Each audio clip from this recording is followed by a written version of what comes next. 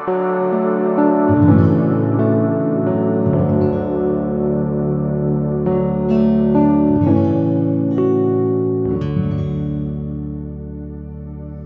we are wrapping up, we have 2 weeks now left in the book of Acts, and we are now moving towards, in Acts 28, we see God working miracles.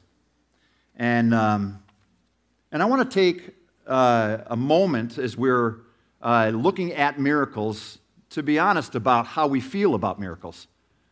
There was something that happened in 1650 as we moved towards modernity, that era where people started to question for the first time God's involvement in the world.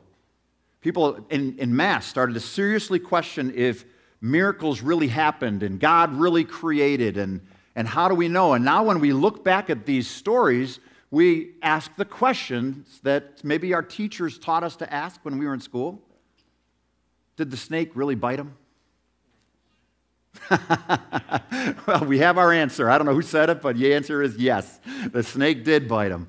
But was the snake poisonous? I've heard theologians describe the parting of the Red Sea as a drought, a natural phenomena of something that happened, and God really didn't work miraculously. I've heard the resurrection described in Christian circles as someone going into a coma, Jesus going into a coma, and in the cool of that tomb was revived. Why are they doing that? Because there is this apparent conflict between science and the scientific method and faith. And I would argue by the end of the sermon that the conflict isn't really there between the scientific method and faith. But in the modern era, there was a lot of pressure put on our interpretation of Scripture, and that ended about 1950. It started to end with postmodernity coming in and the rejection of that modern view that we can capture all of it and figure it out in our little heads, all that is true, and if we can't figure it out in our heads, then it can't be true, would be the modern perspective. As we look at this passage, God points out the miracles primarily and does not point out the message this time, although that's been the story throughout Acts, the message and the declaration of the gospel. So as he's on Malta, they've just crash landed on the beach, and 276 people have now found their safety on the beaches of this island called Malta. We begin the story in chapter 28 of Acts in verse 1. So if you'd turn there with me, we'll read through the whole passage.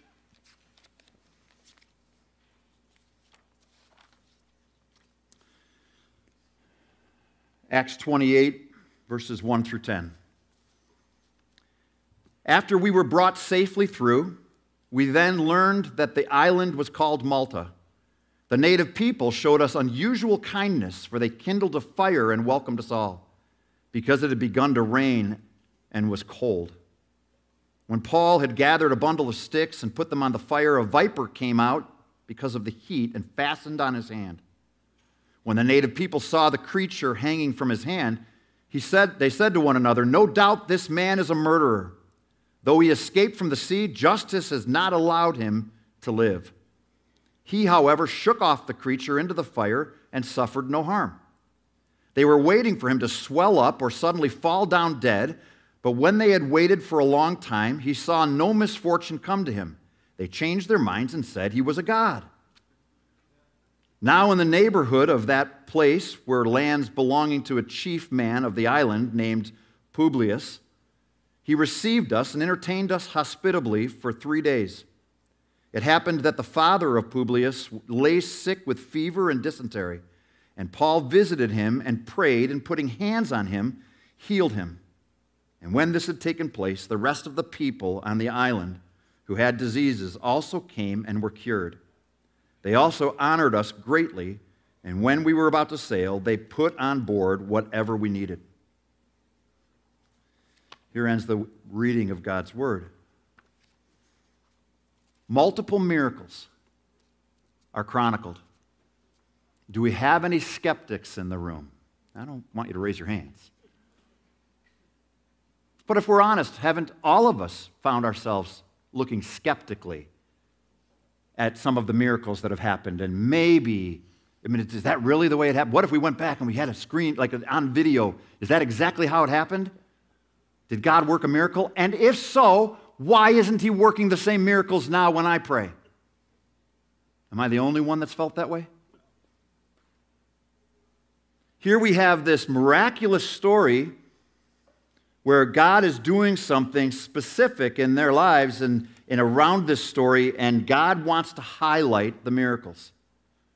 So when we pick up in verse 1, after they were brought safely through, after we were brought safely through, from what? Well, if you remember, or you were here last week, they had spent days on the Mediterranean Sea in hurricane storms with the ship falling apart, having to dump their cargo. And if you look before that even started, they were warned, don't go put out to sea because it won't turn out good for you.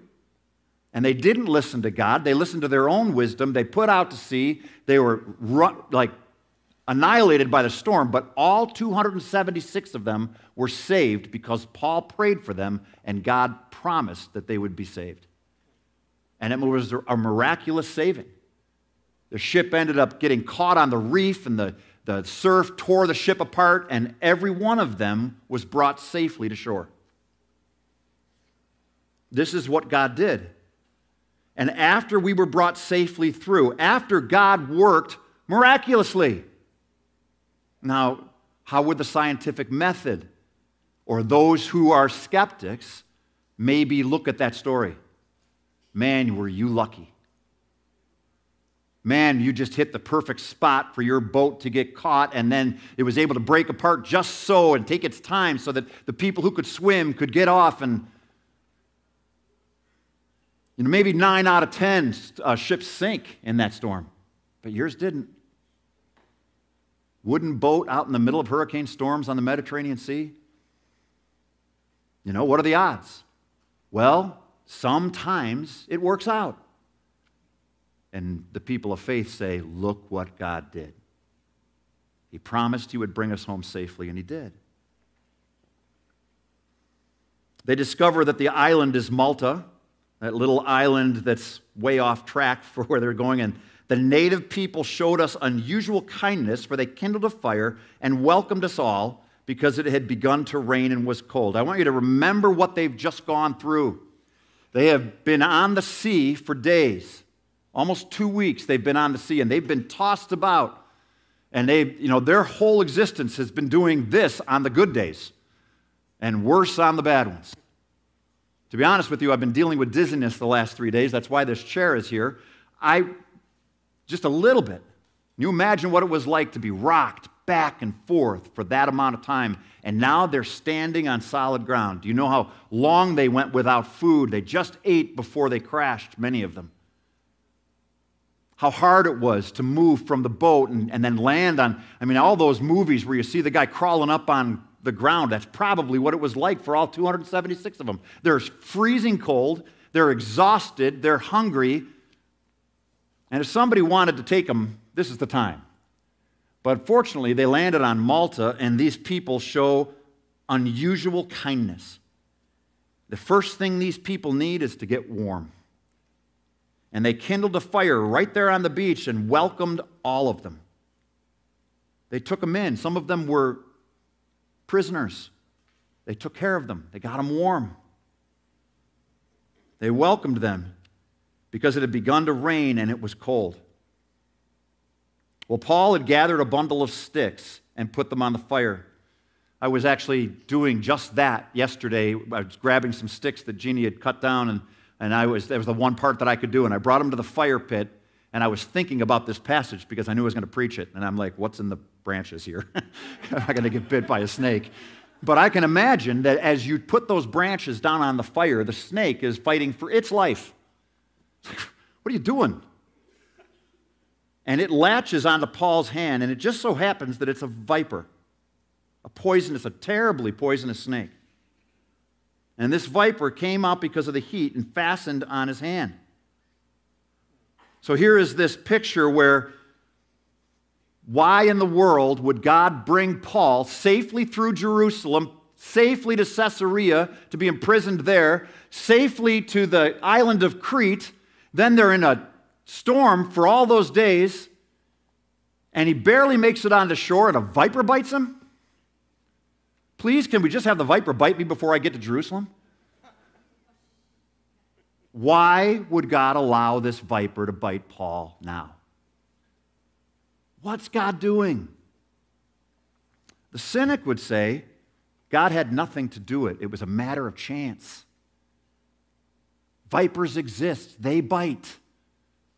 Get over it. And the author of Scripture continues to talk in terms of God's sovereignty and God's control. The reason this is being highlighted is because Paul has been promised that he is going to testify in Rome. And Paul knows that God's word is true and that he's going to testify in Rome. If you and I are bit by a viper, we may not have a similar promise, and we may die from that. But Paul is not going to die today because there is a promise and a purpose of God that's been declared that he will testify in Rome. And Paul knows it. How active is God in our stories? What are the miracles that are happening around us all the time? I put on the notes, well, first of all, I want you to notice the title, God Speaks in Malta. I think that God is speaking through miracles all the time. And I'm going to build that case as we go through the sermon. God sends a snake. Now, I want to be careful with this, the theology here, because God does not do everything in our world. He uses people's good intentions and people's bad intentions. He uses evil and good, ultimately without touching evil, to accomplish his good ends. What man meant for evil, God meant for good. So that means that God doesn't cease to be in control when someone is doing something that he doesn't like and he doesn't want. God continues to be in control and continues to work his miraculous good plan out. He has not stopped doing that. That did not just happen in the New Testament times. So when I say God sends a snake, did God allow him to be bit? Did God tell the snake go? Well, there was a different snake, Satan, that was there at the very beginning.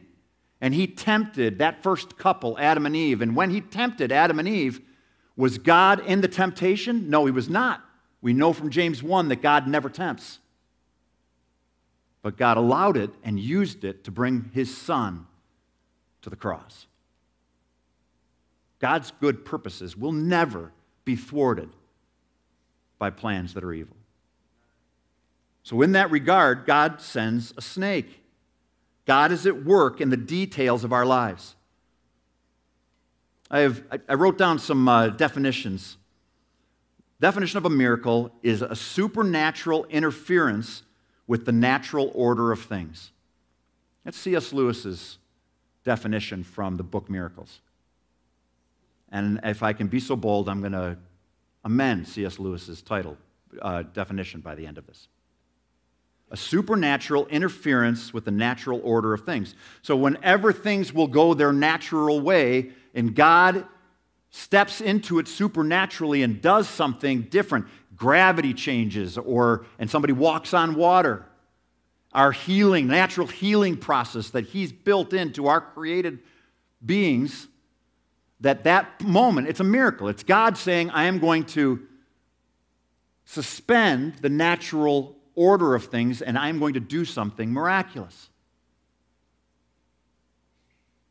That's one definition of a miracle. A naturalist believes that all things submit to the natural order of this world.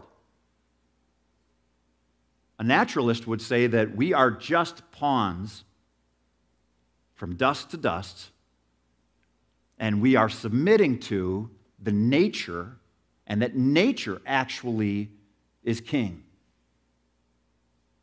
The natural laws and order of things. And modernity would say we can not only understand the natural order of things, but we can control the natural order of things. And the beginning of modernity, there was no control over electricity. There was no indoor plumbing that I know of. Maybe there was a little bit, but not like we have it.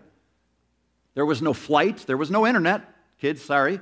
There were no cell phones. There were no phones at all.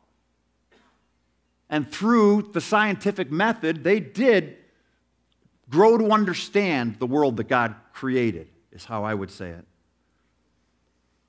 The scientific method is you ask a question, you perform research, you establish your hypothesis, you test your hypothesis, you make an observation, you analyze the results and draw a conclusion, and you present the findings.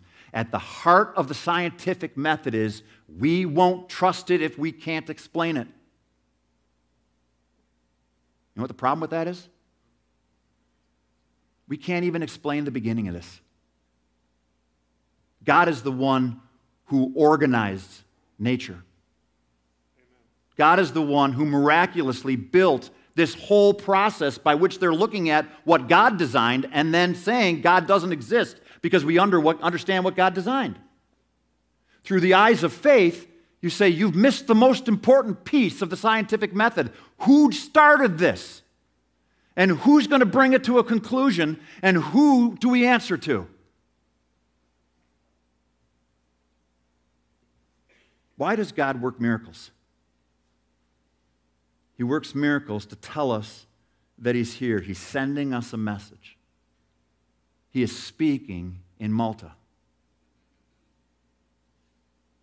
like every place else. Verses 4 through 6, we see God sends a messenger. The human assessment of a God is that God sent a snake to judge. Look in verse 4.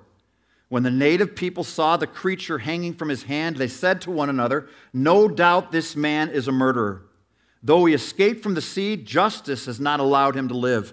Their perspective on Malta is, their worldview is that there are gods, that there are beings that they have to answer to, and there is justice that has to be answered to. Actually, the truth of it is, if you remove God completely from the equation, and we are just dirt, you answer to no one for justice except for who's the strongest. The worldview here is that we have a moral code that we are going to answer to, and those who are on Malta would agree with us in this, that there is a God that you have to answer to, and they think that Paul is a prisoner who is now answering for his evils, whatever he did that would make him a prisoner. So they're sitting there watching. They pull out the can of Pringles, and they're sitting there on their seats watching and waiting for him to die. I mean, they're very hospitable, nice people, but they're talking in their language, the Phoenician language possibly, and they're talking and they're looking at him thinking, he's going to swell up. He's going to drop dead. In verse 5, he, however, shook off the creature into the fire and suffered no harm. Can you picture the confidence in Paul? Why does he have this confidence? Because God's bigger than the snake. Because God's promises will never be thwarted. Not by a storm, not by the leaders in Jerusalem, not by the Roman soldiers, and not by a snake. God is carrying him to Rome to testify about Christ. And Paul knows it. So knowing that, he shakes it off. Now, I have to tell you that I'm a man of faith, and I believe that God is at work, but I would not be shaking it off and just continuing with my day. I would shake it off, and I would run to the hospital. Right? And I'm a man of faith who believes in miracles. I'd be praying. I'd be asking for the miracle as I go. I mean, I had a heart attack, and when I had a heart attack, I went to the hospital. My wife dragged me to the hospital because she knew it before I knew it. And we went to the hospital, and I had a cardiologist, and we were praying. And God worked, and we did all we could to live within this world that He created under the rules that He created, asking, will I have more life, Father? And I describe it as miraculous. And someone else would say, well, you had a good cardiologist. He shakes this thing off with this confidence, knowing that he has just been promised that you will go to Rome. He suffered no harm. Verse 6, they were waiting for him to swell up or suddenly fall down dead. And when they had waited a long time and saw no misfortune come to him, they changed their minds and said he was a god. Clearly, if this guy, you look at the confidence in him and you see how he stands there with that loving confidence. I mean, he's over there, he was trying to help people. He was serving people, bringing the sticks to the fire. And as he's serving people, he gets bit, and he's undeterred by being bit by this viper, trusting in the promises of God. They see his confidence, and they see the result that he doesn't swell up and die, and they say, well, he's a god. Interestingly enough, there was one other time that Paul was called a god. In Acts 14, 8 through 18. And in that story, he and Barnabas run out into the crowd and say, no, may it never be. We are not gods. We serve Christ. They declare the truth. Now, in this case, we don't hear any of that, but you can know that God is trying to focus on the miracle here, not on the testimony that came after it. Paul would not have let them continue to believe he was a god. We know because of Acts 14 and because of the whole story of Acts up to this point. Constantly, they are pointing the miracles to the miracle worker who is God, who is Jesus Christ, and the one that they serve. That's who they're pointing to all the time. God works a miracle so that they will know God, not so that they'll honor Paul.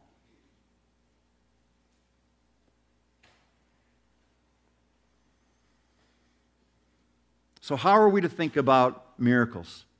And I'm going to thread this through the sermon as we see him shaking off this viper and them changing their perspective about Paul. The first thing I want you to know is that God is the designer and sustainer of nature. The biblical worldview, the Christian worldview, I hope it's your worldview, that there is not a conflict between science and faith. God is the creator of all things we understand scientifically. And God continues to work miracles. There's a passage that talks about Jesus holding all things together in Colossians 1. In Colossians 1, Jesus holds all things together. He was both the creator and the one who sustains what has been created. God is working miracles constantly. We recently brought into the world 2 new grandchildren. We just dedicated a miracle. And if you've seen a baby born, come on. I know there are some saying, yeah, but this is natural. This is supernatural. Amen. The fact that we have breath, it's your breath in our lungs, is what we're saying. Do we believe that? To believe that God is the one who gives us every breath? Are we not walking miracles? But it's much more than that. Look at the character change. There are miracles that are promised to us as believers, that we can grow in the character of Christ and we can bear the fruit of the Spirit. And those are miracles that are promised to us. I know people say, I want to go to a church that's miraculous. Well, there is no such church that isn't miraculous. And God is doing much more than saving people just from snake bites. God is saving us from ourselves and our sin. God is calling us into His service and His ministry. There is an unbelievably beautiful miracle where God takes average, normal people and uses them in His kingdom to produce more kingdom residents.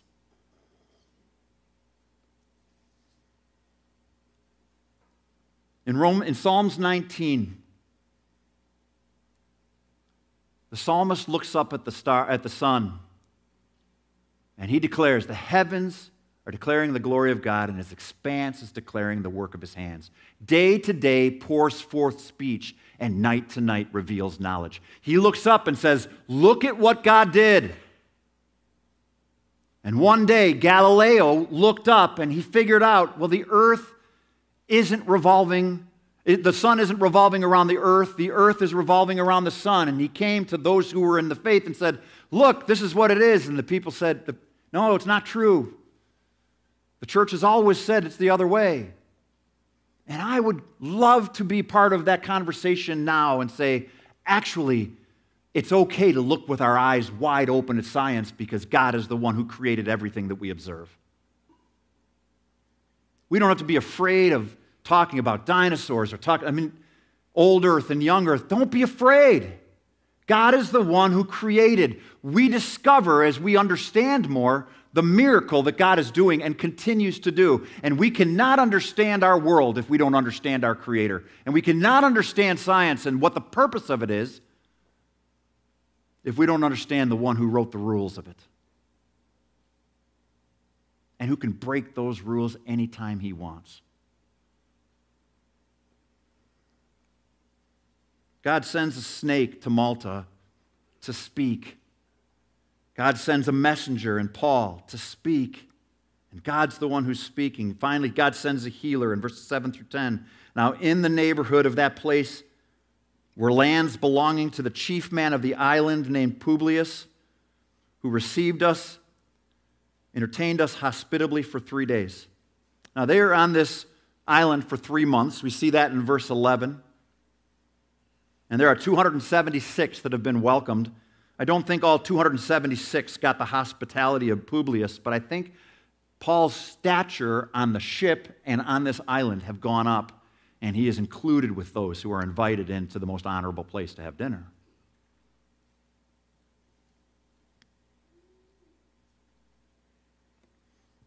In verse 8, it happened that the father of Publius lay sick with fever and dysentery. Now, more than likely, Publius is not a young man, being one of the main leaders on Malta, and his father is probably quite a bit older. It happened that the father of Publius lay sick with fever and dysentery. Now, dysentery is associated, from our understanding now looking back, with malaria, typhoid, or typhus, stomach pains, intestinal bleeding. And there were some that wrote in that time that if you were there and you had severe symptoms, it was unlikely that you'd live. And this is an older man. So he's very sick. And my apologies to Dr. Norbeck for any way that I botched that whole medical piece.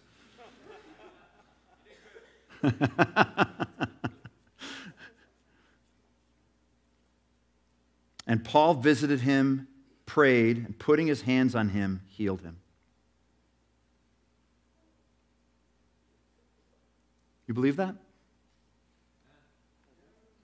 You believe God can do that? So Paul is there, and he's in this foreign land. He's in a place where he's still a prisoner. He's in a place where he's being honored because God is using him. And he finds out that somebody's sick, and he takes initiative. Look at the 4 things that he does. The 4 things is he visited. And I would argue we all need to do a bit more of that. Visit people who are hurting. Go see for yourself what's happening. He visited. He prayed. You cannot understate the importance of prayer here. Prayer is not some switch that we throw that maybe God will work miraculously if we say the prayer just right and we get the formula right. Prayer is a declaration to our hearts that we need God and that He still works powerfully, whatever He decides to do. Whether we live or die, whether we are overcome an illness or don't overcome an illness. We pray because we're declaring before man and before God that we are your servants and we come to you because you are the one who is sovereign. You are the one who is exalted. You are the one that can make a difference in this story more than anybody else and everybody else. We pray first, then we go to the doctor. On the way to the doctor, okay? But we pray. And by praying, we're declaring, Paul is declaring, I'm not the healer. God is the one who heals. Paul isn't some wonderful man who just had special skills that the rest of us don't have. Paul is someone who was ordained for a purpose in his era where people who didn't know Jesus and God used miraculous signs to declare to the generations that he saw that this message is from me. He wasn't honoring Paul. He was advancing the gospel so that more could be saved. Paul prayed. Paul put his hands on him. It was personal. I could ask Dr. Norbeck how many people he's laid hands on in a hospital, or held hands with as you pray with them. Touch matters, doesn't it? It's personal. He prayed, he laid his hands on him, and then healed him. And when this had taken place, the rest of the people on the island who had diseases also came and were cured. They also honored us greatly.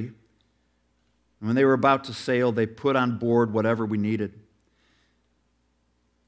A lot of sick people with diseases came to Paul, and Paul prayed for them, and God chose to heal them one after the next.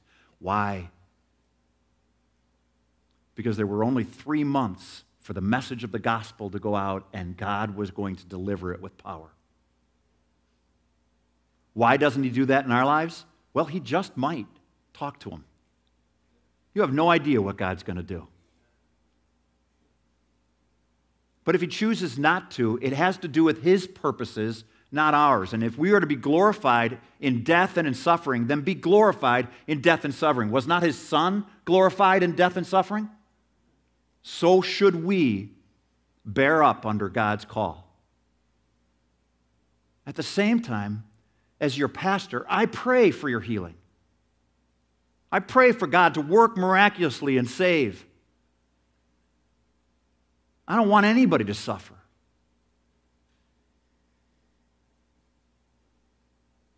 Has God worked miraculously through my prayers? Again and again and again. The miracle sometimes is, I will give you the strength to handle what I've asked you to handle.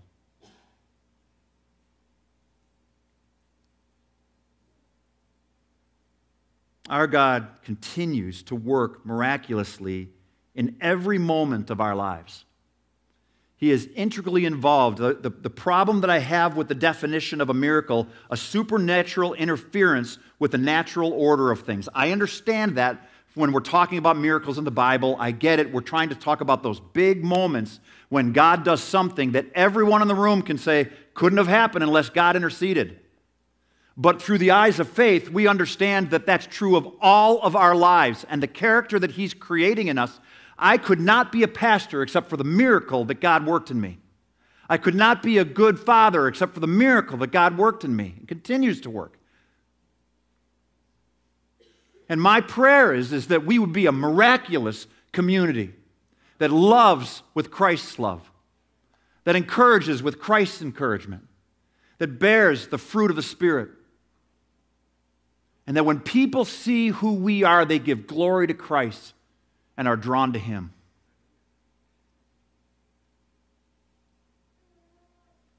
Anybody need a miracle? I know the one who has been working miracles from the beginning of time. And he is actively involved in your story as much as he's actively involved in Paul's story and in each of the people that were residents of Malta. It doesn't say here that Paul preached the gospel, but come on, folks. Paul, 3 months on Malta, working miracles, he's not telling them about Jesus? That's what he does. That's his call. He is an apostle to the Gentiles, and everywhere he goes, he preaches the gospel. Luke wanted us to look at, God wanted us to look at these miracles. In John 20, verse 31, after categorizing Christ's miracles as signs, this is a sign. He gets to the end in chapter 20, verse 31, and says, "These are written that you may believe that Jesus is the Christ, the Son of God, and that by believing you might have eternal life." The miracles that Jesus performed were not to make people comfortable. The miracles that Jesus performed were a sign so that they would place their trust in the miracle worker and be saved for eternity. And when he works miracles among us, he's getting our attention. He's speaking to us so that we can be saved.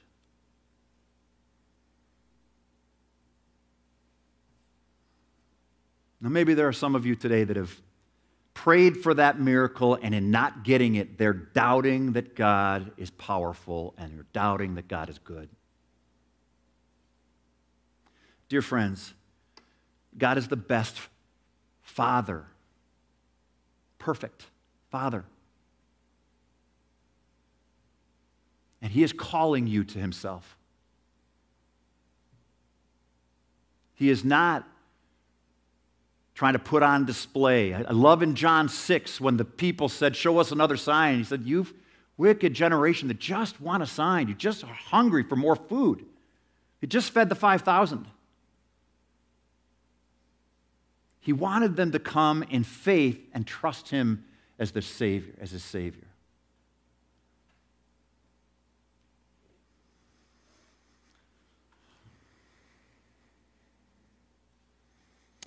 Paul was on Malta for 3 months, and God spoke to the native people so that they might be saved. How do I know that's true? Because he didn't say that in a verse that I just read. I know that's true because I know I know the story from the Bible. I know what we've been studying in Acts. This is why God is at work in us, because he loves us and he's saving us. He spoke through miraculous activity, Paul's character and testimony.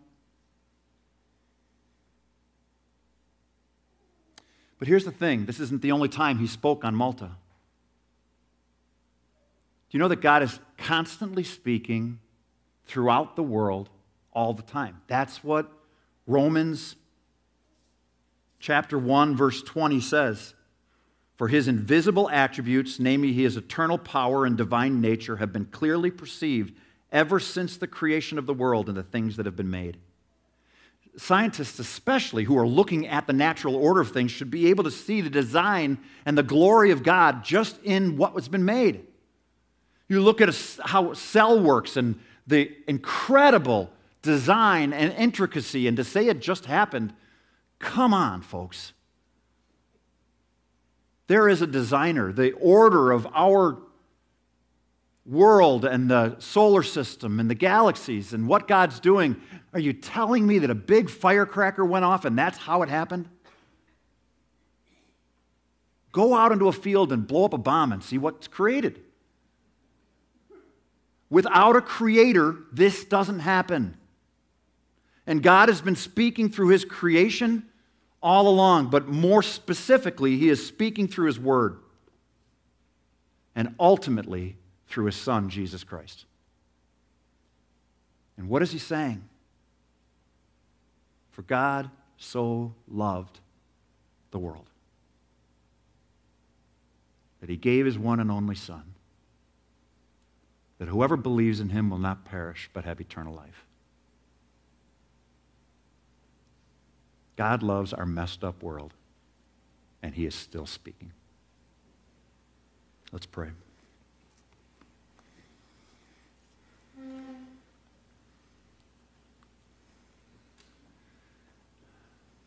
Heavenly Father, how can it be that